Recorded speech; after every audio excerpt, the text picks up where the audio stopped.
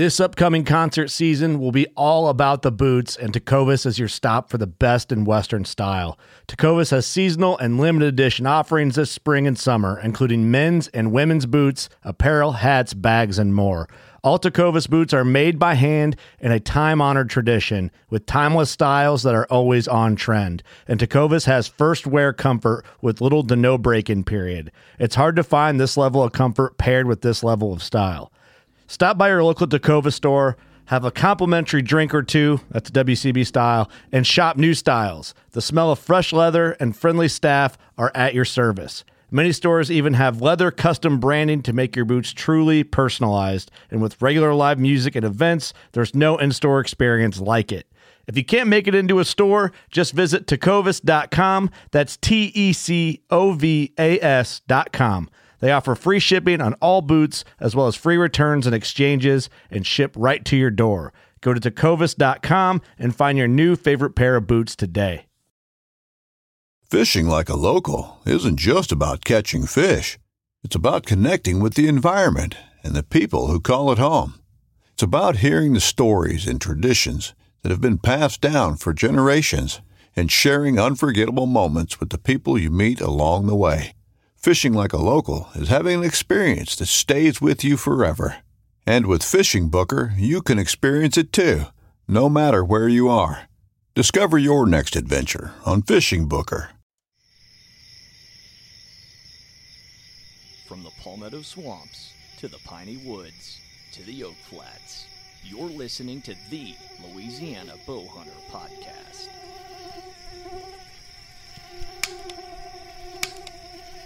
Come on.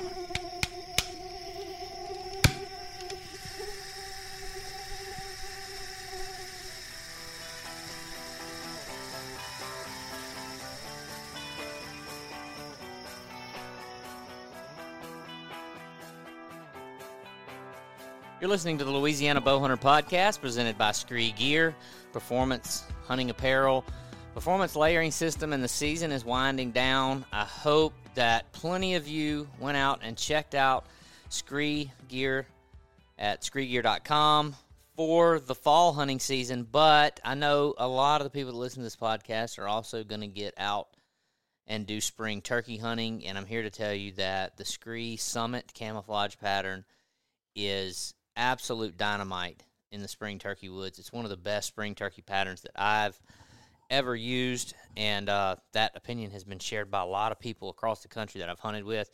And the performance gear, the layering stuff, kind of it also pairs very well with the style of hunting that most people are doing during the spring with turkey hunting, being able to layer up for those really chilly, cool spring mornings and then warm middays and being mobile and all those things. So follow them online, Facebook, Instagram, YouTube, learn about the products, and shop online at screegear.com. Get 20% off your first purchase on all regularly priced items with the code LABH. Shop online, screegear.com. We're running down towards the end of season 4.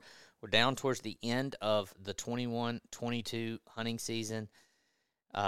Late season hunting is always like this weird. In some ways, I enjoy late season hunting the most, but it's also very black and white or hot and cold, whatever analogy you want to use it for me. There, and what I mean by that is there are some days, typically in the South, our weather is what we expect and what we want much more often this time of the year than it is actually during the holidays and the peak parts of the season when we're supposed to be having rut and all that. So the weather's better, but there are days when the woods seem completely 1,000% dead, and then there's other days where everything in the area is up and moving around, and it's just really off and on, not a lot of middle ground. Is your experience similar to that, Kyler? Yeah, I had to go back to work, which is something that I guess we all have to do. And I've been watching my cameras, or maybe the lack thereof, because I haven't been getting a lot of photos. But it seems like early season again. Do you remember at the beginning of the season where I was joking and I was like, "Hey guys, if I kill a buck this year, it's totally on accident because I have no bucks anywhere that I've seen at all." that's what I'm back to. I went through like a 3-week period of like 80% bucks, 20% does on camera every day, sometimes all day in some areas.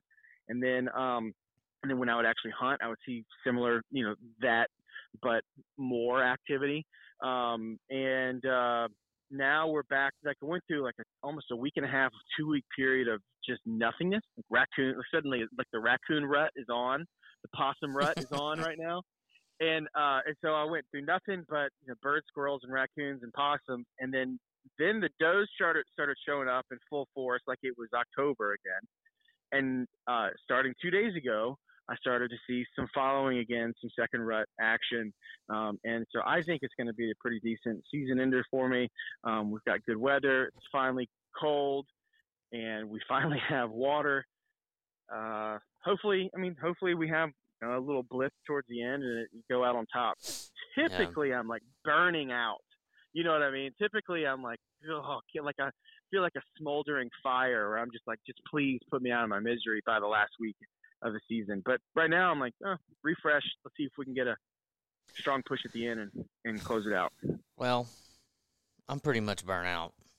So, I mean, it's not just that I'm burnt out. I mean, that's the end result of how I feel about the whole thing. But I mean, really, I just got a lot going on, and I don't really have much. I don't have much intel or scouting done. Like if I go hunting, and I'm gonna try to take my son and hunt a little bit with my dad this last weekend, and I just did that a couple of days ago as well. But there's no I don't have a real purpose. I'm just going and hunting just to get out in the woods. Out of principle. Yeah. Yeah, and I don't hunt that way. I mean, we've talked about that a lot. I don't hunt that way. That's just not my typical style. I'm more like I have a strategic plan. I'm after a certain deer, or that's what kind of keeps me going. And there's still times in the season, like early season, middle of the season, holidays, where I just want to hunt, and I got kind of a good idea. I mean, like even coming and hunting with you, I don't really have a plan. I'm kind of using your plans and your ideas, but I enjoy that because I'm still kind of in it. Right, it's the middle of the season, and I don't have to always hunt that way. But when it's kind of at this point in the season, I found myself, I climbed up in a stand yesterday, and I climbed up in a stand. I got up in a tree, and at 9 o'clock, I was just done. I was like, man, I just got so much stuff to do, and I'm not feeling it. And it was a beautiful day. Yeah. Beautiful, absolutely. The kind of temperature and weather that we hope for. Starting October the 1st, those are the mornings we're looking for the whole year. Perfect temperature, perfect wind, everything, and I'm just like, I'm done, man. I don't even care if a deer does walk by. I'm just done. So I that can turn. I look with cellular cameras and all that whole attitude can turn around in an instant. But right now, I'm on the drag, man. I'm ready to move on to something else. But so with it being the end of the season, inevitably, I'm looking back at everything that I have done this year and all the different hunts I've made this year and all that kind of thing. And I'm sure a lot of people have gotten a chance to go hunt with friends and go be guests. And that's kind of what we're going to talk about. Taylor Sledge is going to join us. Taylor is a friend of Kyler's and someone who we thought was great for this topic. And Kyler is going to kind of take over here and lead most of the conversation for this one. But that's what we're talking about today is looking back at the season and, like do's and don'ts and all about being a, guest and visiting a guest property and how you should act and all that sort of thing. So, Kyler, you just Absolutely. Have at it. Our guests every week are brought to you by our friend Brian Chamberlain, the Chamberlain Lending Team with Movement Mortgage. And if you're in need of a residential loan, primary or secondary vacation investment, cash out, rate reduction, renovation for add-ons, any of these kind of needs, contact Brian. Nobody does better. Low credit scores, potentially 0% down, and the Movement Mortgage, 42% of their profits go towards charitable organizations through the Movement Foundation, and that sets them apart. Brian is licensed in Texas, Louisiana, and Mississippi, NMLS number 114586, and Movement Mortgage is an equal housing opportunity lender, NMLS ID number 39179. Sure. So, it's a great summary. Essentially, this is a topic that I wanted to do for a long time. And the reason why is because this is something that we don't really talk about as adults, but we all encounter this either multiple times in our life, some of us multiple times in a year or a season. But ultimately, are you ready for this word? What are the guestpectations, right? What are the expectations of guests? There's your title. What are the expectations? Let me write that down. Guestpectations. What are the expectations as a guest and for having guests? So if you're the host of a camp, and maybe it's just like a communal camp of like mine where I got public land around and you're just staying with me, or something like what Taylor's got, which is managed properties. They practically know the number of hairs on every one of their deer. And, there could be the potential of maybe some relationship damage if some mistakes are made or the wrong deer shot. We hear about this every year. So I just wanted to kind of face it head on and have an open conversation about it, so that there's no more friendships are lost, and no more brother-in-laws aren't invited to the camp because they shot a 3.5-year-old they weren't supposed to, right? That type of stuff. So anyway, Taylor, appreciate you joining us today, man. Thanks for hopping on, and we look forward to talking to you. Absolutely, man. Guys, thank y'all so much for having me. And I got to say, and Kyler, you know all about this. I really kind of made a recommitment to bow hunting in 2020. And I got to tell you guys, this podcast and really just spending time listening to y'all talk, spending time with Kyler, really gave me a new edge on bow hunting and reignited a lot of things about my desire and things I've learned about myself in hunting. And it's brought a whole new horizon. So thank y'all so much for having me, and thanks for this podcast. I appreciate it, man. I'll Venmo you $20 at the end of this. Yeah. So, but I've been hunting with you a couple times. We've become good friends over the years, and I'm happy to have you on. I'm glad you're on, and I think this is going to be something where we've got some good perspectives between the three of us. Because just to kind of lay out the topic, I'm going to kind of cover the communal, regionally located camp where like it's just pretty much a hostel for hunters, and you bounce around the properties around and then come back and eat dinner and rinse repeat the next day. Locke's going to kind of cover the out of state stuff. What are the expectations for an outfitter service if you are a guest going to an outfitter, or you hire the outfitter yourself, whatever. And then Taylor, we'd like to hear from you on y'all's properties and what y'all expect. You expect also from people that you invite hunting, because, like I said, there's a potential for some tarnished relationships there. And I want to clarify. I don't mean that specifically with you. I mean that very vaguely in the fact that we all hear about it every year. Oh, my sister brought her new boyfriend, and we put him in, field 7, and he shot the one that we clearly told him not to, right? Yeah. And so, that stuff happens. And I also want to talk a little bit about why that is important, and also the amount of work that goes into having a managed property, the year-round efforts to grow those deer, and why it can be such a big deal when the wrong one's shot, and then how to handle it also very respectfully. Before we get into that, we asked all of our bow hunter guests this: what bow are you shooting? What arrows are you shooting? What broadheads are you shooting? And tell us about your setup. So I shoot the Matthews VXR 28. I really like the bow that I shoot a lot. I've looked at some of the most recent updates with the V3, and I just feel like it's not that different from what they came out with the VXR.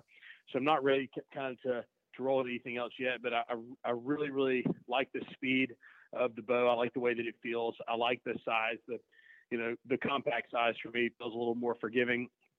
I shoot Easton arrows, and I shoot the Iron Will broadhead. And, Kyler, I know you and I have had a lot of conversations about arrow penetration and, what really you're trying to do there.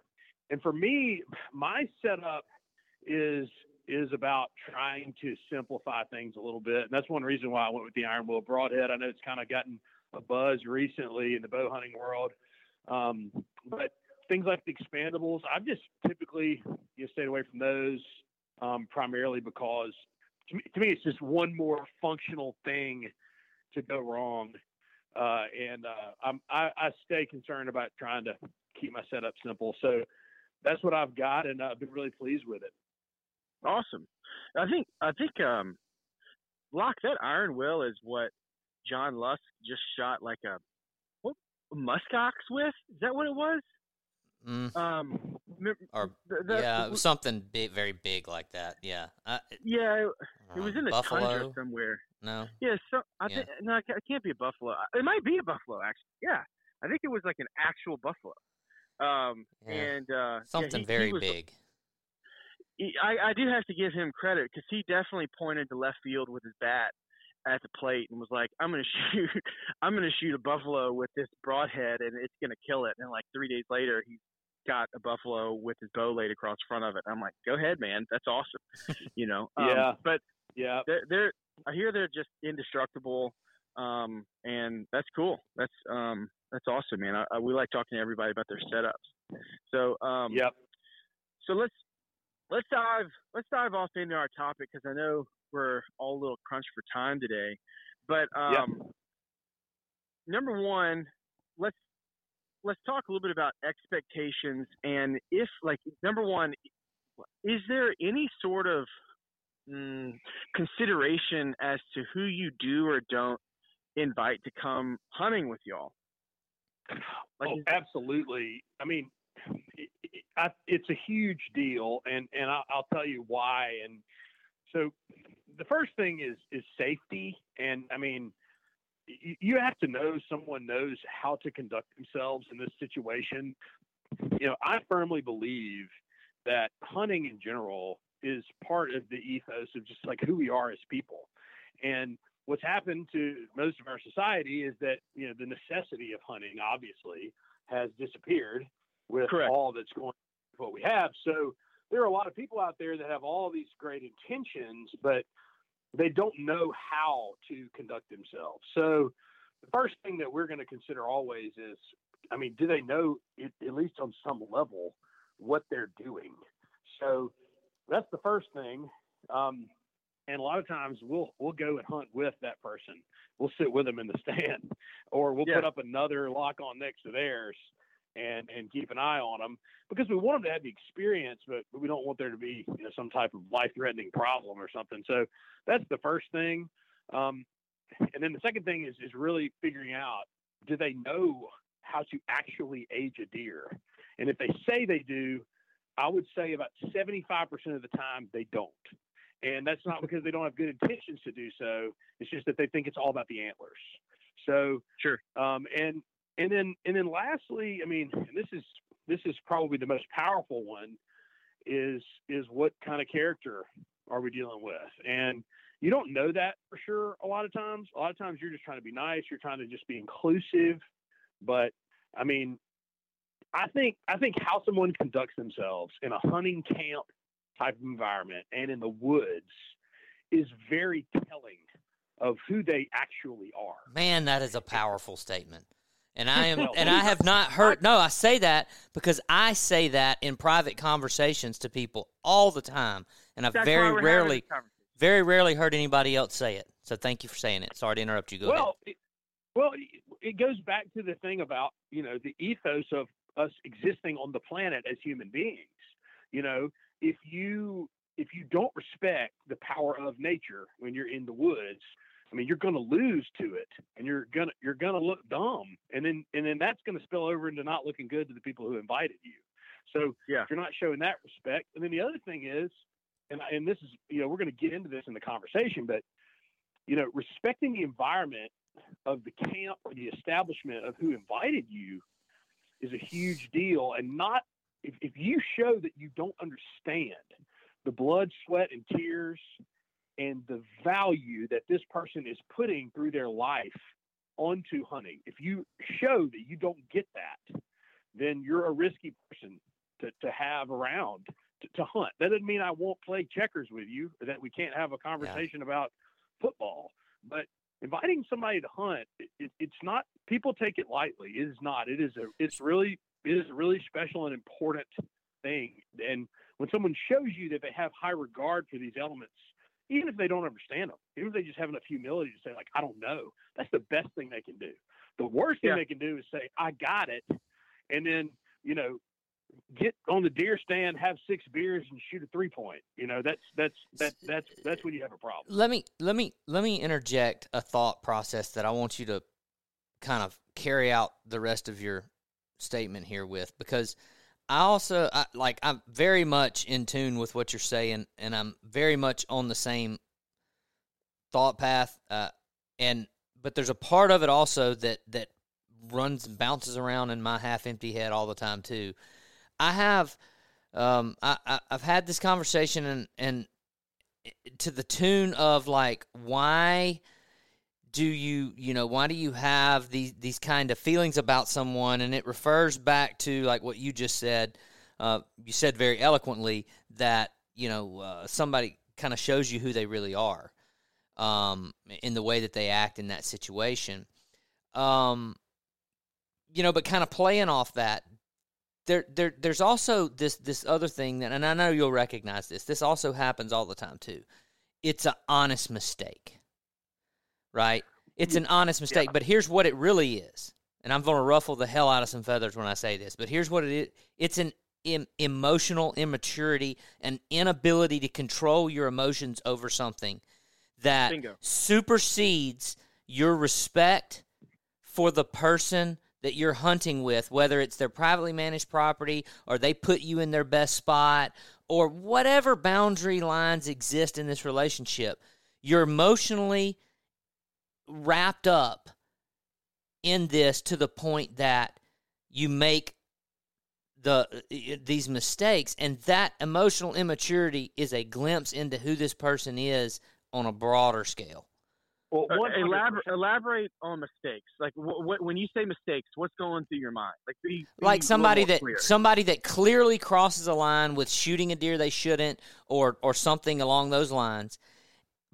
But it's not a situation where you can really understand and justify how the mistake was made. It's really just a matter of they got so freaking excited they made a stupid mistake because their excitement and their emotion supersedes their respect. Like, I have got friends that I have taken hunting that have passed up on deer that they shouldn't because they were so concerned about the respect for the situation, which I have thoughts about that too. I hate that. That makes it feel wrong too. But that shows you where they're at. And then I've been in that situation with so many other people that's like they're trying to justify the mistake that they made because they were just so excited. And it's like, you shouldn't be that excited about killing a deer that, like, I'm sorry. Like, we talk about whitetail deer, whiskey, women, all these things that make good men not so great. And, like, that's kind of the emotional thing that I'm referring to when I say all that. Gotcha. Well, we do have to categorize the mistakes. I mean, there's a difference between if I tell Kyler, try to shoot a 5.5-year-old deer, and if you're going to kill a buck, make sure he's 5.5 years old. Well, if a buck comes out and it's a 170-inch deer and it's a 4.5-year-old, and Kyler shoots it thinking it's a 5.5-year-old, he's not going to get any flack for that mistake. Because the deer was a mature deer, and it's a monster, and I would have mowed it down 100% of the time. So to me, like, he made the same decision anybody else would have made. You could technically call that a mistake, but it was so subtle, and the event was so epic that it really wasn't. Right? So there's that. But then there's the other thing of, somebody doesn't really listen to what you say, and they're simply, like you said, ruffling the feathers. I mean, they're simply self-absorbed. And I have situations where, and I've been burned a handful of times, but I got a situation where a friend who I knew well, that had hunted with me about 4 times, not hunted with me a lot, but knew me well. He had someone come into town who was another friend and said, look, this guy's in town just for the afternoon. You know, your place is nearby. Could you do me a favor? Would you let me take him hunting? All he wants to do is shoot a doe. I said, hey, man, you know what? If that's all he wants to do, has he had a lot of hunting experience? Oh, yeah. Huge. Hunts all the time. Hunted in Africa. Well, that doesn't mean too much. I mean, they got some beautiful fences in Africa. Right. And hunted in Africa and also. So I'm like, okay, he can come just for this afternoon. He can shoot a doe. Well, we put everybody on the stand. They're hunting with a gun. I'm hunting with a bow. So I'm out listening. He's got a single shot rifle, this guy. And before we go out there, he's looking at the deer we have hanging on the wall at our property. And he said, you mean to tell me if that buck right there walked out, I couldn't shoot it? I said, yes, that's absolutely what I mean to tell you. If you're new here, only shoot a doe. Only shoot a doe. And, you know, this is all part of my process of like, hey, like, you know, it's not because we are not like this. We're like, no guest can shoot a buck. No. If you know how to identify what a mature buck is, and we know you know that, then you can shoot a mature buck, period. So I tell him, only shoot a doe. I can't shoot that thing? No, you can only shoot a doe. Great. Got it. You got it? Got it. So my friend, really nice, humble guy, is taking his friend of a friend. I put him on the stand. I walk into the stand with my bow. I put my foot on the bottom rung of my steps that I have going up to my lock on. I'm trying to remember what those are called that strap onto the tree. But not the T-shaped ones. But anyway, I'm rapid rails. I'm putting my foot on there, and I hear a shot, and it's like 3:20 p.m. and he's got a single shot rifle. So I'm like, oh, he got one. So I get up in the stand. About 45 minutes goes by. I hear another shot, then another shot. He shot 5 times with a single shot rifle. And the last time he shot was at black dark. And he killed a doe that was 45 pounds. It could have been a button buck, but he lucked out it wasn't. And he killed an 8-point with a 14-inch spread. And they were both supposed to be mature does. And he wasn't supposed to shoot more than one. And he just said, man, I just thought it was a doe. It was just really dark. And, man, it was like, I mean, and it caused all kinds of problems. And then I had to sit down with my family and explain to them. And what ends up happening is that person not only, you know, he kind of took advantage. He was reckless. It makes me look like I invited someone who was reckless. It makes him look like just a total pariah. And then my friend who was just trying to do something nice had no idea that he had invited someone who was this way. And it was just a whole thing. It was terrible. And, you know, my takeaway from that was, you know, kind of taken advantage of. And it was Sure. a deer that no one ever would have shot. Hey, if you're looking for a new piece of hunting property or you have a piece of property you'd like to list for sale, contact our friend Slade Priest, the hunting land man. Slade's a Realtree United Country Land Pro, and he's more than just a real estate agent. Slade has spent his entire life in the outdoors, managing property, hunting, fishing, and he really prides himself on understanding putting the right buyer and the right seller together when it comes to outdoor recreational hunting property. And Slade was recently ranked number 2 in the country for 2020, Southern States Realty United Country hunting properties.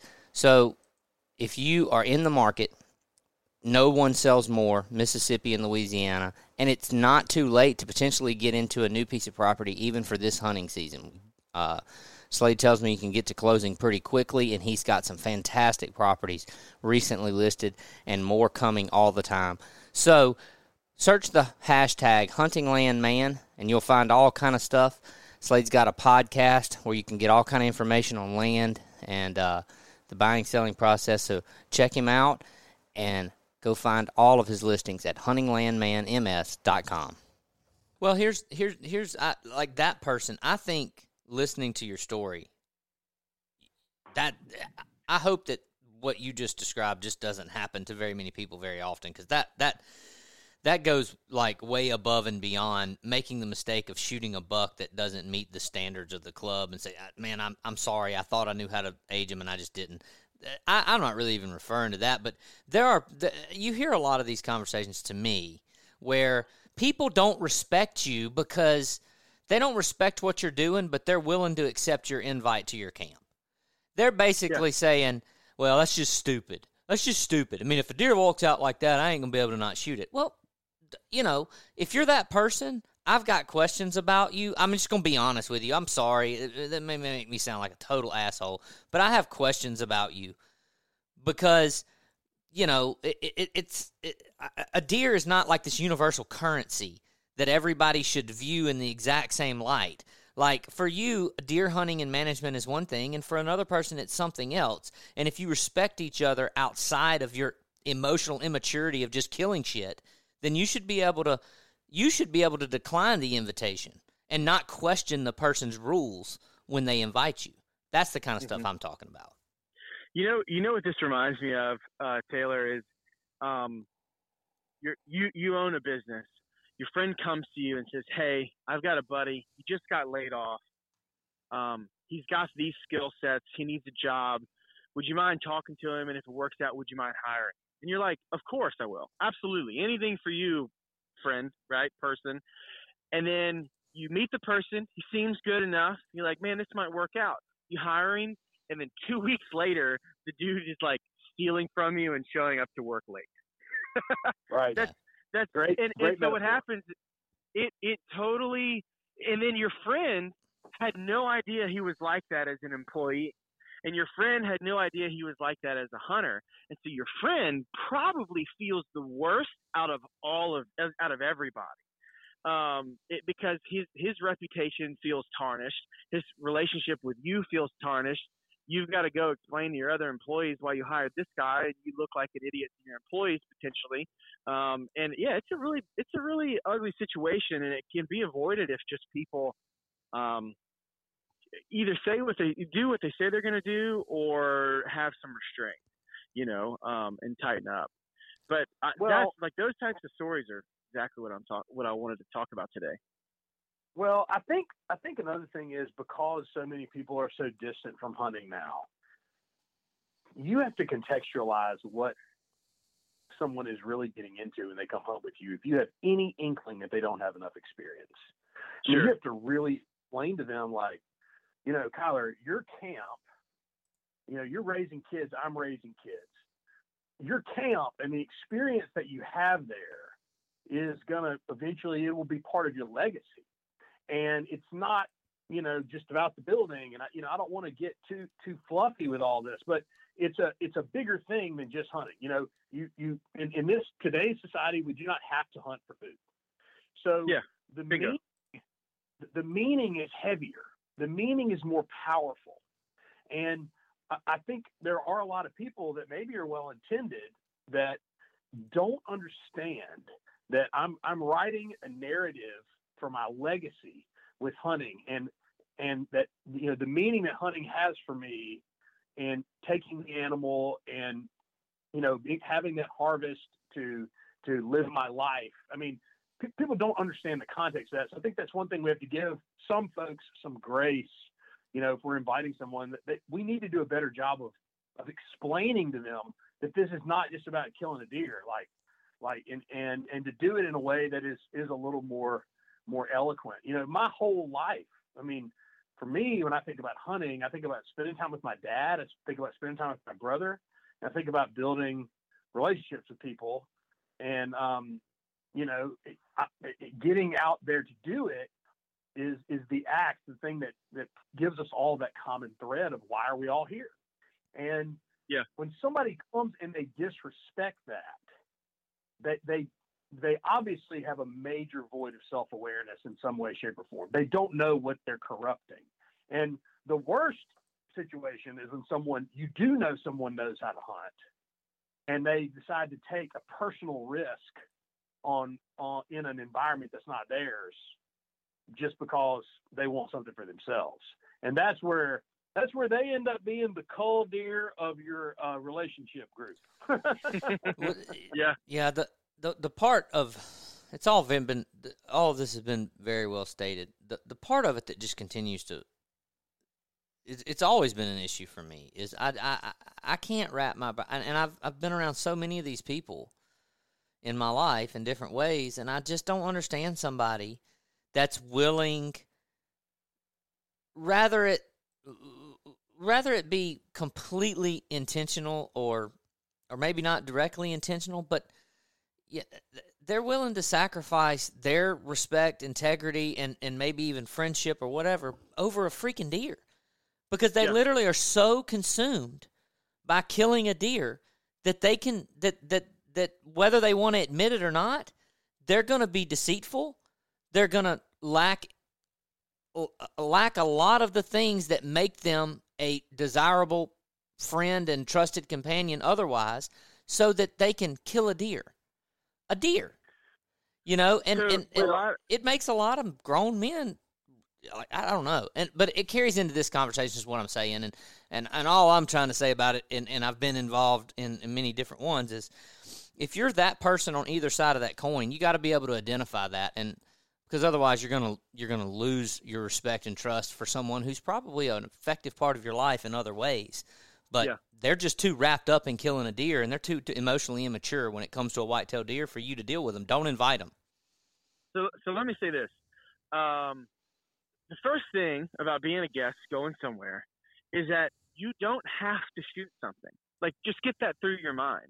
Yeah. You don't have to kill a deer. You're not doing the host a favor by killing a deer unless they explicitly say, hey, we have to take 30 does off our place before November.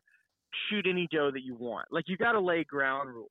But if you are being invited somewhere to a property or a system that is being built and improved, like Taylor and his family are constantly improving and ever evolving and trying to grow better and better deer.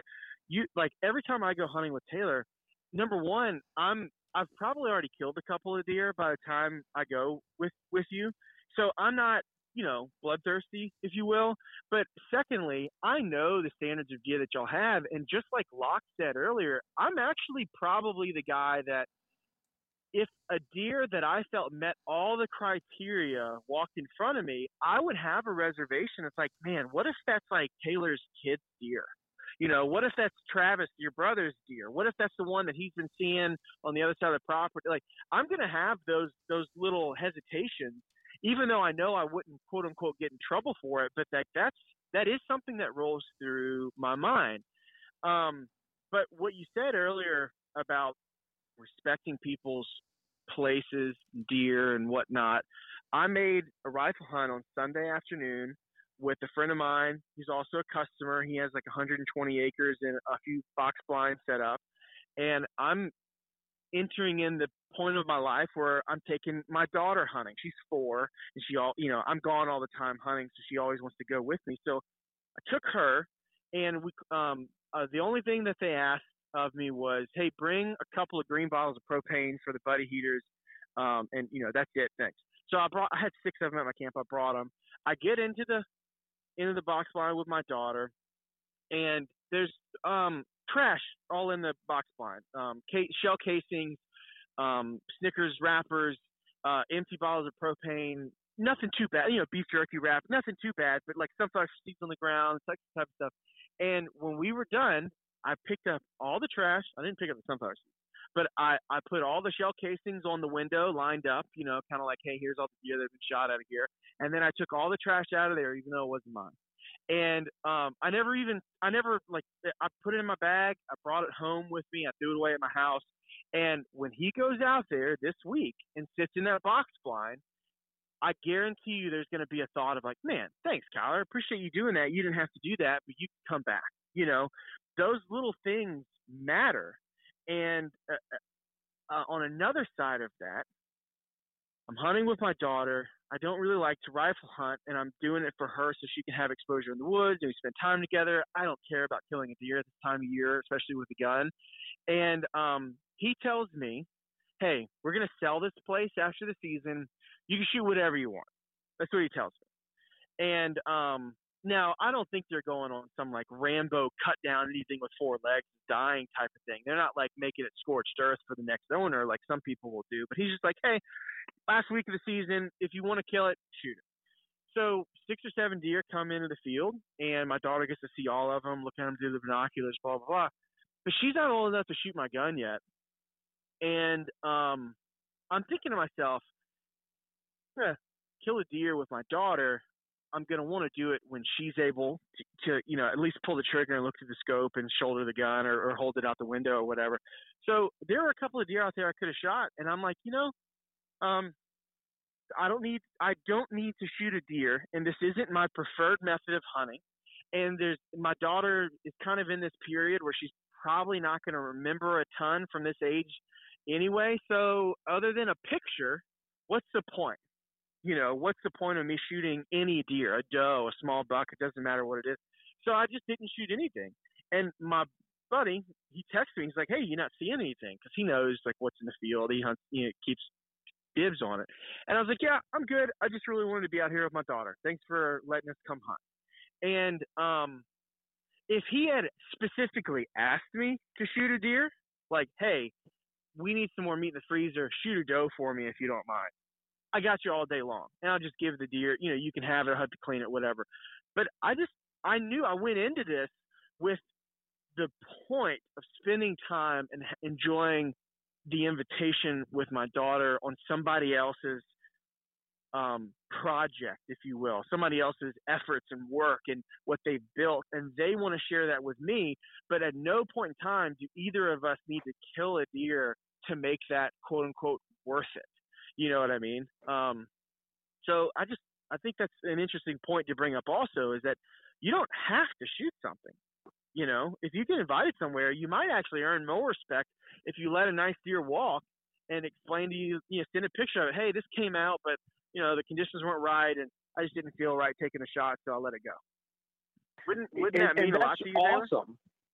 And that's awesome. Well, Kyler, what you're saying is great, because at the end of the day, you can either really be aggressive and kill a couple too many deer or kill the wrong deer, or you can secure invites for the rest of your life and Bingo. then one day kill a book deer on the property.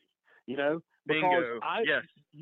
if you've been respectful more than once, you've put me in the macros mindset of thinking big picture. Kyler is a respectful guy, and I can trust him, and there's not any question. And so, now Kyler's on the short list, for any time we go, because he is my hunting buddy. He is my friend, that I can trust. And Kyler, one thing you mentioned earlier, you were talking about, sort of at your camp and the way people conduct themselves in that environment.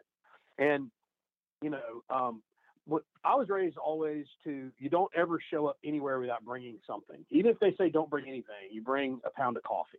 You bring something. Yeah. And this year has been a banner year for hunting for me and my family. I have 3 sons. Both of my oldest son killed their first buck, which was awesome. My oldest son's 9. My middle son is 7. They both killed their first buck. Amazing experience that we had together. My dad and my brother have both killed great deer this year.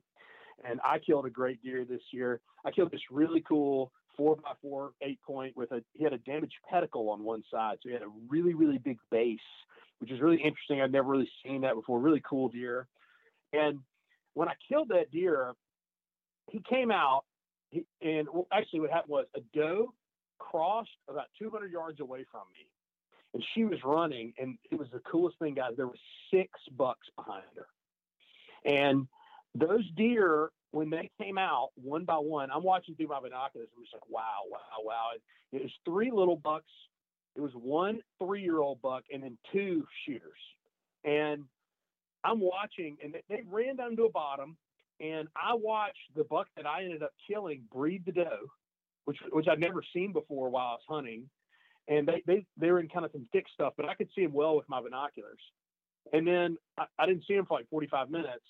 And then the buck stepped out in range, and it just in a split second. And I wasn't even expecting him. He came out of some thick stuff, and I shot him. And I was so excited. And I was thinking about this discussion in the context of how people conduct themselves at camp. And not long ago, I was at my camp vacuuming, and I was running a vacuum cleaner on the rug. This place is filthy. You know, we've been coming and going like crazy. There's food on the countertops.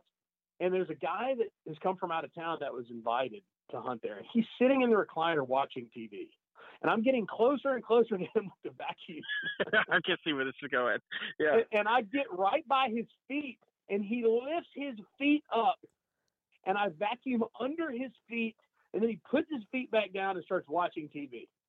And in 5 years, I may not remember the story about 6 bucks chasing the doe, but I will definitely remember that guy did not get up while I was vacuuming.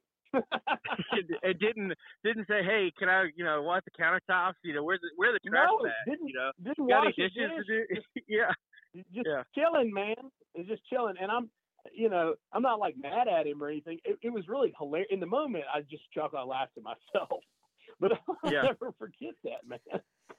Yeah. Yeah. I mean, so all right, let's talk more about, because we covered a ton of the woodsmanship expectations. Let's talk about actual in camp stuff. And I'll go first because I feel like I'm the easiest.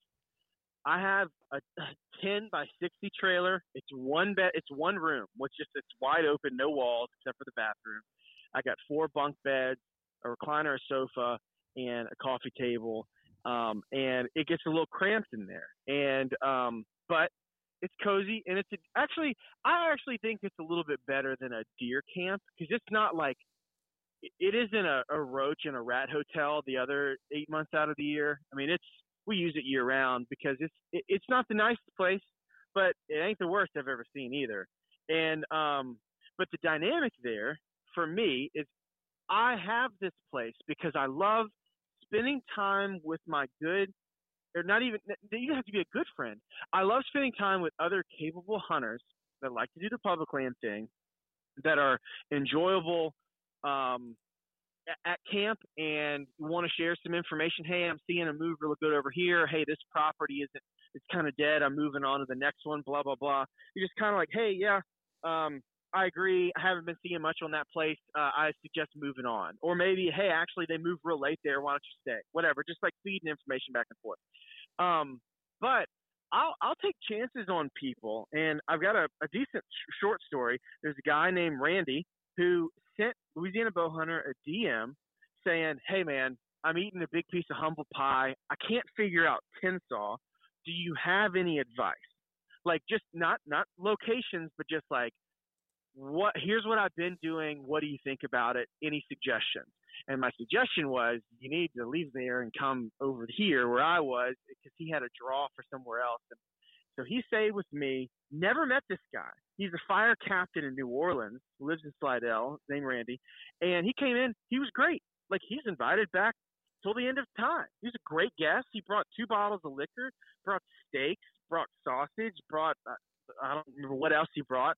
But these are just like what he, in his own mind, said, you know what?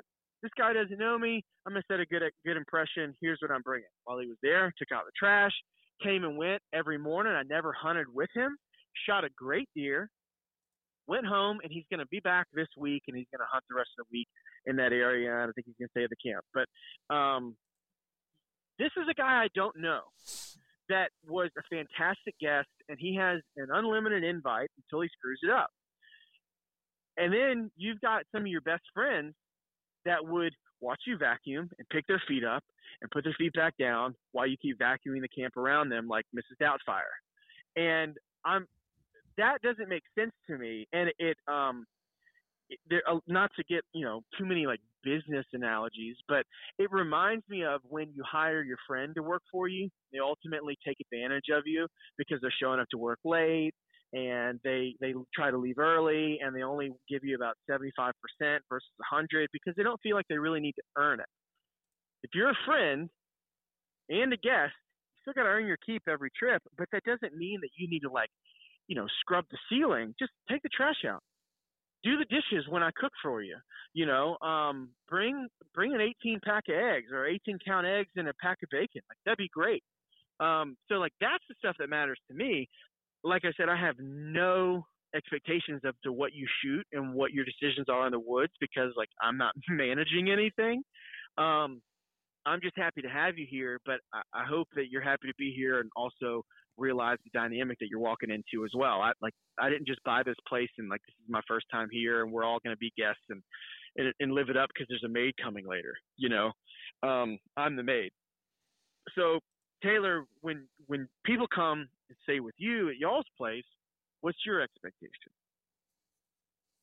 Yeah, well, my expectation is simple. I mean, it's just that respect the place.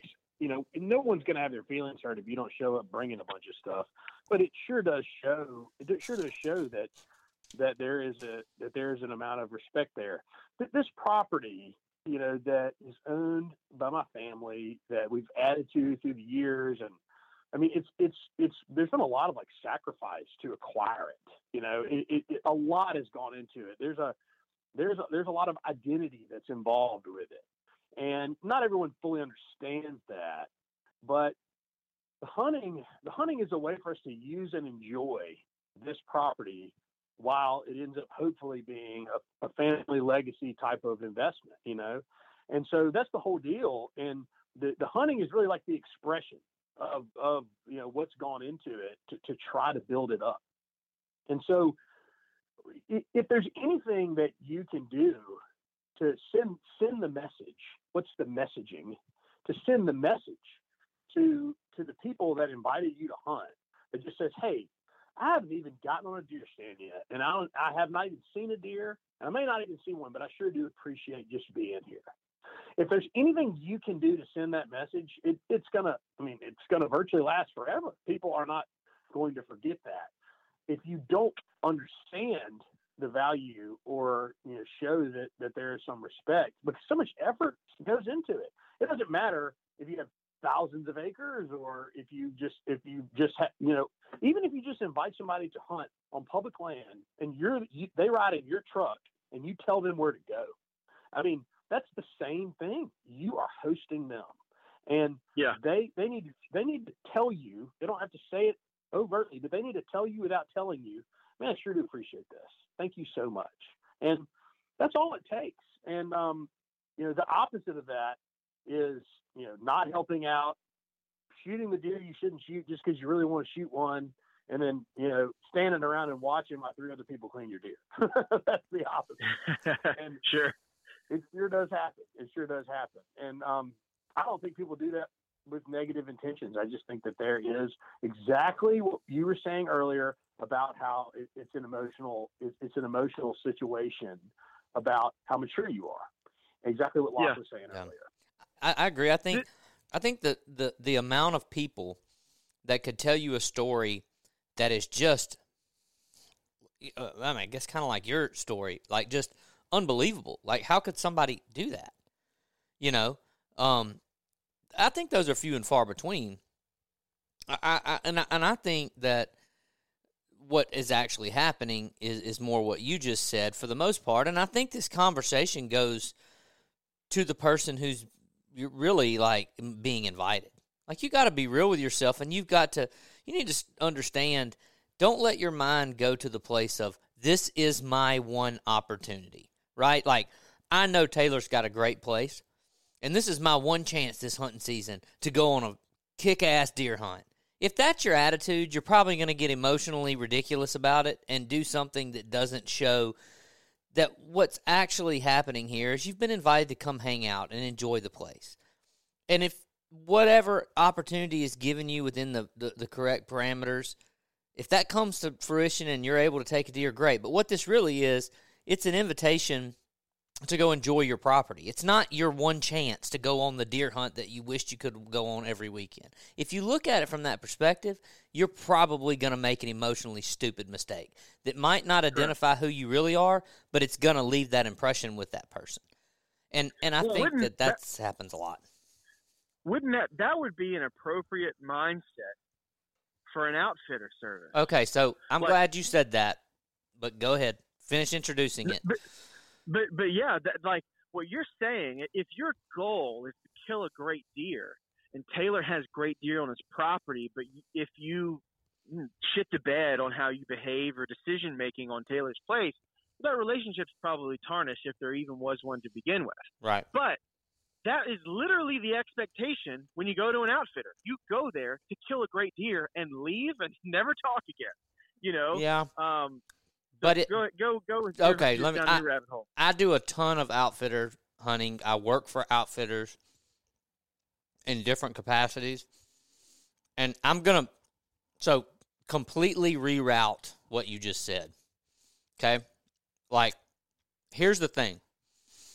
If your expectation when you go to book a guided hunt or a semi-guided hunt is, I want resort-style servicing with a extremely high or almost guaranteed opportunity at a trophy deer, maybe a deer of a lifetime.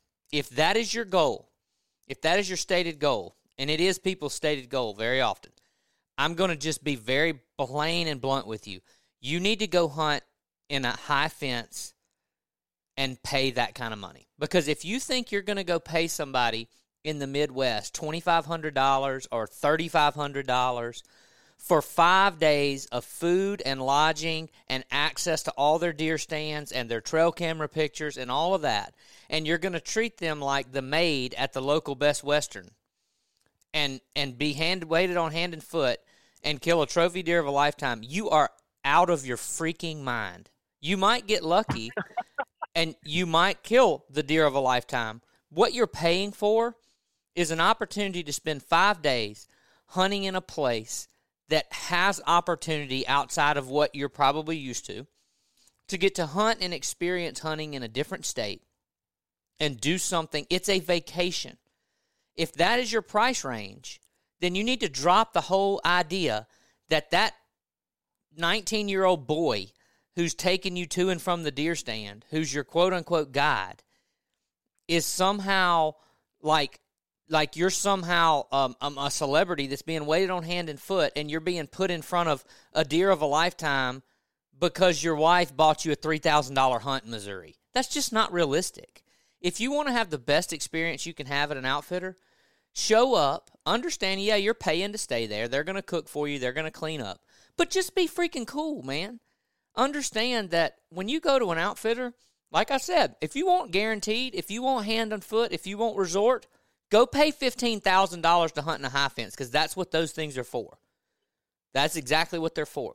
If you're going to an outfitter almost anywhere else in the country and you're in that $3,000 to $5,000 range, what you're paying for is an opportunity. And the opportunity that you're going to get has everything to do with how you hunt, how you act, and you have to play a role in it. They're going to do everything they can to have good spots for you to hunt. They're going to have good properties, but they can't control everything. And if you're wanting to get in and out of the stand at 9 o'clock in the morning and go sit around the camp, but you're expecting to resort hotel this whole thing, and just at some point a 170 is just going to walk out in front of you, that's just shit's not realistic, and that's on you.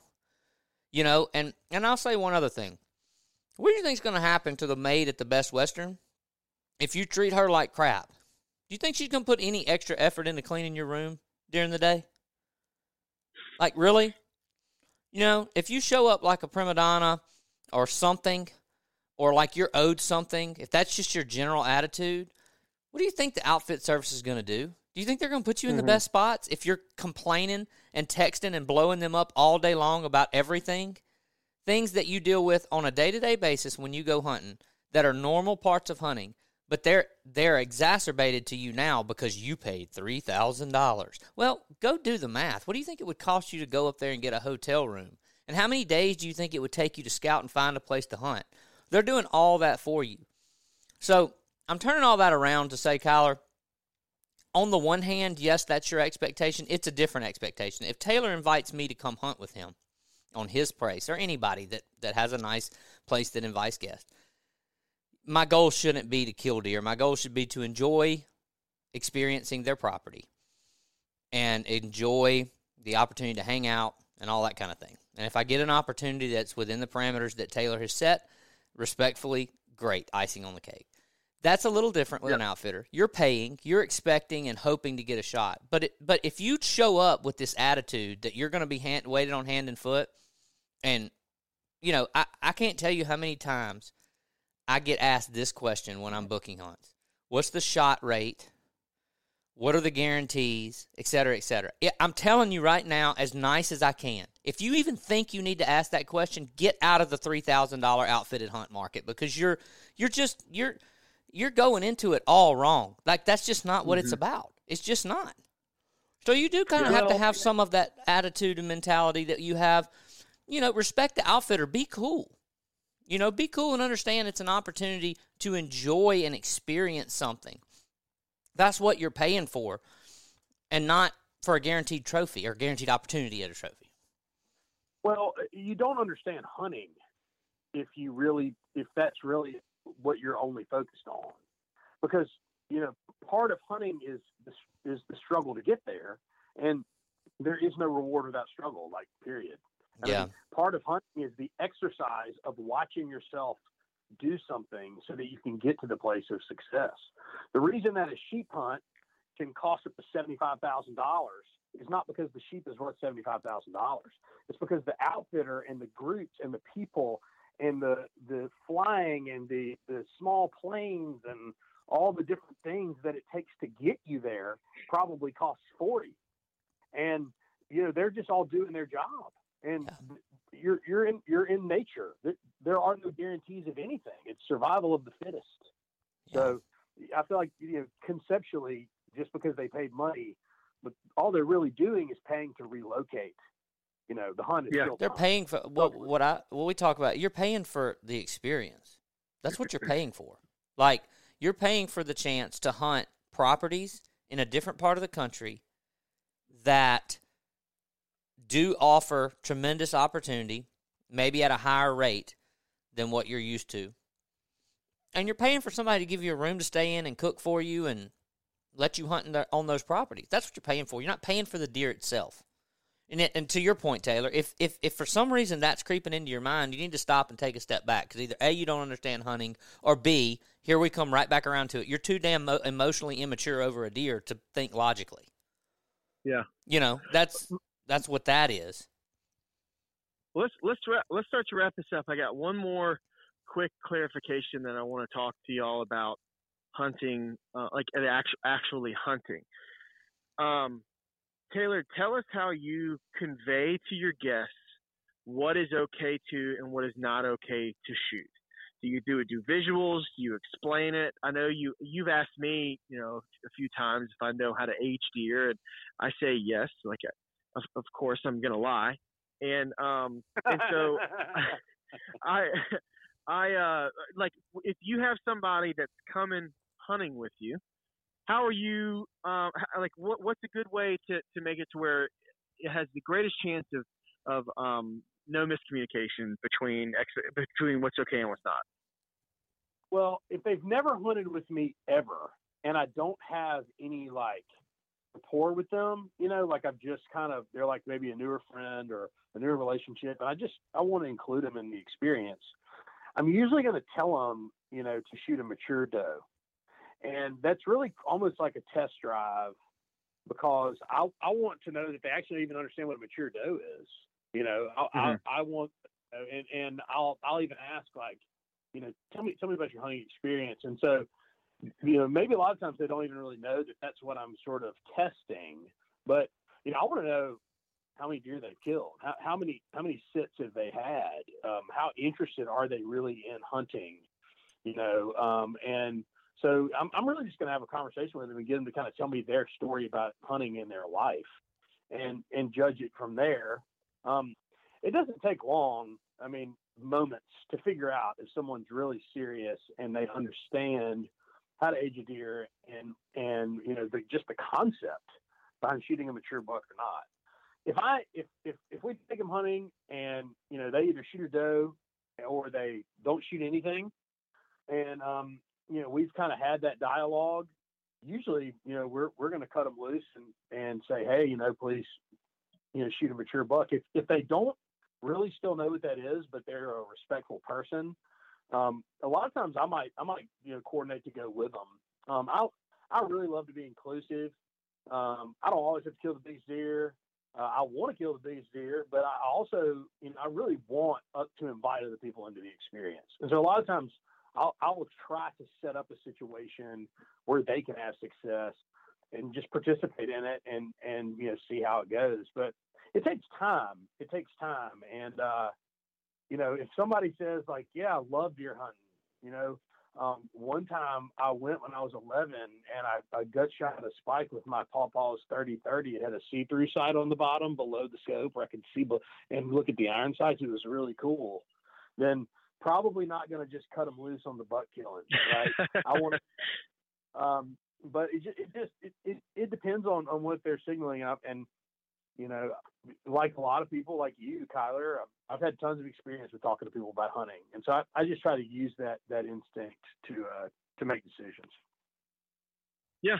So do you ever show, if you're going to cut somebody loose, just as like double check measures, do you ever show them pictures of like, do not shoot, or, hey, this is one that's in this area, keep an eye out for it. If you see this, definitely shoot that one, type of thing, because that would be, like I said earlier, I'm it's not so much that I don't want to shoot somebody else's deer, but I am cognizant of the fact that, like, this might be a 3-year pursuit for this deer. And just because he happened to walk out on me doesn't mean that I want to take that from, you or your brother or your dad or your 9 or 11-year-old kid.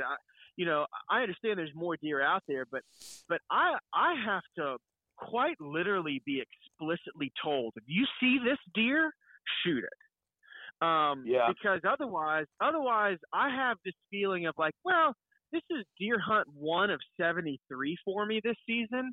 This isn't deer hunt 1 of 1 this year. I don't have to shoot anything. And the potential for something bad happening is greater than me not shooting something. If I did, and sharing the camera pictures is also a way to keep you from, what to look for, so you don't like lose your mind with excitement if a deer with super long tines but a 14-inch spread comes out, because I showed you the picture of the deer, and you're already on the lookout, right? It gives you a better chance of your own. Yep. Well, I don't have anything more to add. I think I've ruffled enough feathers. Well, I do want to clarify one thing. I've been waiting to say this to the very end. I want to clarify that we're not a whole bunch of elitist, pretentious assholes over here talking about poor people or people that have never seen a deer. Okay, like, that's not the point. The point of this, and the reason why this has been a topic I've wanted to talk about for a long time, is that these instances, these opportunities are going to come up. If they haven't happened to you yet, you're hunting, get ready for this lock, in your hunting career. If you haven't had an opportunity to go someplace that is possibly temporarily above your means, or is a place that's nicer than any place you've ever hunted, or it's a place that just has a management program in general, but it's still a shithole, a gar hole like my place is, there needs to be the respect towards what other people are working on and building and trying to establish a great deer herd, so that this can, you can come back time after time again and shoot more and more deer, as long as everything is kosher and everything's great on your first experience. So the main goal here was I don't want people to blow their chances on great lifetime opportunities and relationships because they don't know, just because they're unaware that some of the things that we've talked about today are even a thought process, you know what I mean? That are even considerations in general. And so it's just about the having respect towards what other people, maybe it's a friend, family, neighbor, business partner, customer, whatever, what they're building. Respect that, and you could be invited back until the end of time, You're being a lot nicer about it than I'm willing to be, but that's I okay. am, and I'm trying to be nice about it, because I just feel like that's just to be like decent human 101 is be respectful to people. Well, you're all, there's a lot of other things you could tie into that people shouldn't do, and they do all day, every day. You know, that's true. So, well, I think that I was just going to say, and guys, I really appreciate y'all having me on here. And I got real excited there at the end, so thanks. And but I wanted to tell you, I think that if you spend a lot of time in the woods, and I think that if you're inclusive and invite other people into hunting, it makes people better. I think that if you spend a lot of time in the woods, you end up being a better person. And we're tasked to be inclusive because we've all spent a lot of time hunting and fishing. And this should be no discouragement about inviting folks to hunt. It's really more of a message of when you get invited, how you can be tactful and continue that on. Because I think we owe it, to our fellow man to include people in hunting and let people make sense of this super important thing in our lives. Yeah. Well said. I'll wrap up. Let's end it there, guys. I'm going to wrap up with one thing. If you view this thing that we're doing as a career, you're probably going to fall victim to a lot of the things we're asking you not to do. And you make fun of that word all you want. You make fun of my career word all you want. No feelings. I think this is just retribution because we made fun of your Android before we started recording. It might be. Yeah. I want to make sure that people know. I want to make sure that people know that I understand that career is the low-hanging fruit verbiage that you use there, because what else do you really say? This journey, this path, all that sounds kind of silly in a way. But I'm just saying there's a lot of people out there, especially in the social media age, that view their hunting as some sort of job, career thing because for whatever. That's not the word. And in doing that puts a lot of pressure on you to maybe make decisions that wouldn't go over so well in this whole kind of thing that we're talking about. What did we talk about yesterday? We were talking. I'm not going to name names, but we were talking about a guy that's killed way too many deer this season that have no standards for killing deer, and how I was seconds away from commenting on his Instagram, "Hey, congratulations on killing more content for your freezer. Yeah. You have no business shooting any more deer. Please stop. You're making up excuses just to have bloodshed for photos, and stop killing content. That's the problem. Stop shooting for content. That's the problem. The problem is the last thing you said is you're passing it off as something that it is not to make it okay. People that are doing, and that's what we're talking about with the guest thing. Like, you convince yourself that this is an opportunity as a guest, or this is an opportunity under this invitation. This is some kind of personal opportunity for of yours in some way. And what it really is an opportunity for you to be an upright dude that takes advantage of the opportunity to go somewhere and do something fun and enjoy and have an experience. And within that, just be cool and respectful. It's not like somebody didn't just give you a free lottery ticket to kill something and post it on Facebook or reach some milestone in your quote unquote career. If you view all of these things through that lens, then it's going to make you look like a douchebag when maybe you're really not a douchebag. You're just not handling this whole deer hunting thing very well. I'm sorry. People are going to hate me after this episode, but I have strong opinions about this. And I'm so glad we had Taylor on because he said it so much more eloquently than I'm ever able to. Yeah. I say it offensively. He said it eloquently. All right. Well, let's wrap it up. Taylor, thanks for joining us, man. Appreciate your time today. And Locke, sorry that I used the word career that you hate so much. It's okay. So it's all right. It's all about the harvest, right? Guys, at least we're harvesting. Yeah. See ya. Thanks, Taylor. Have a wonderful day. Thank you for listening to this week's episode of the Louisiana Bowhunter Podcast.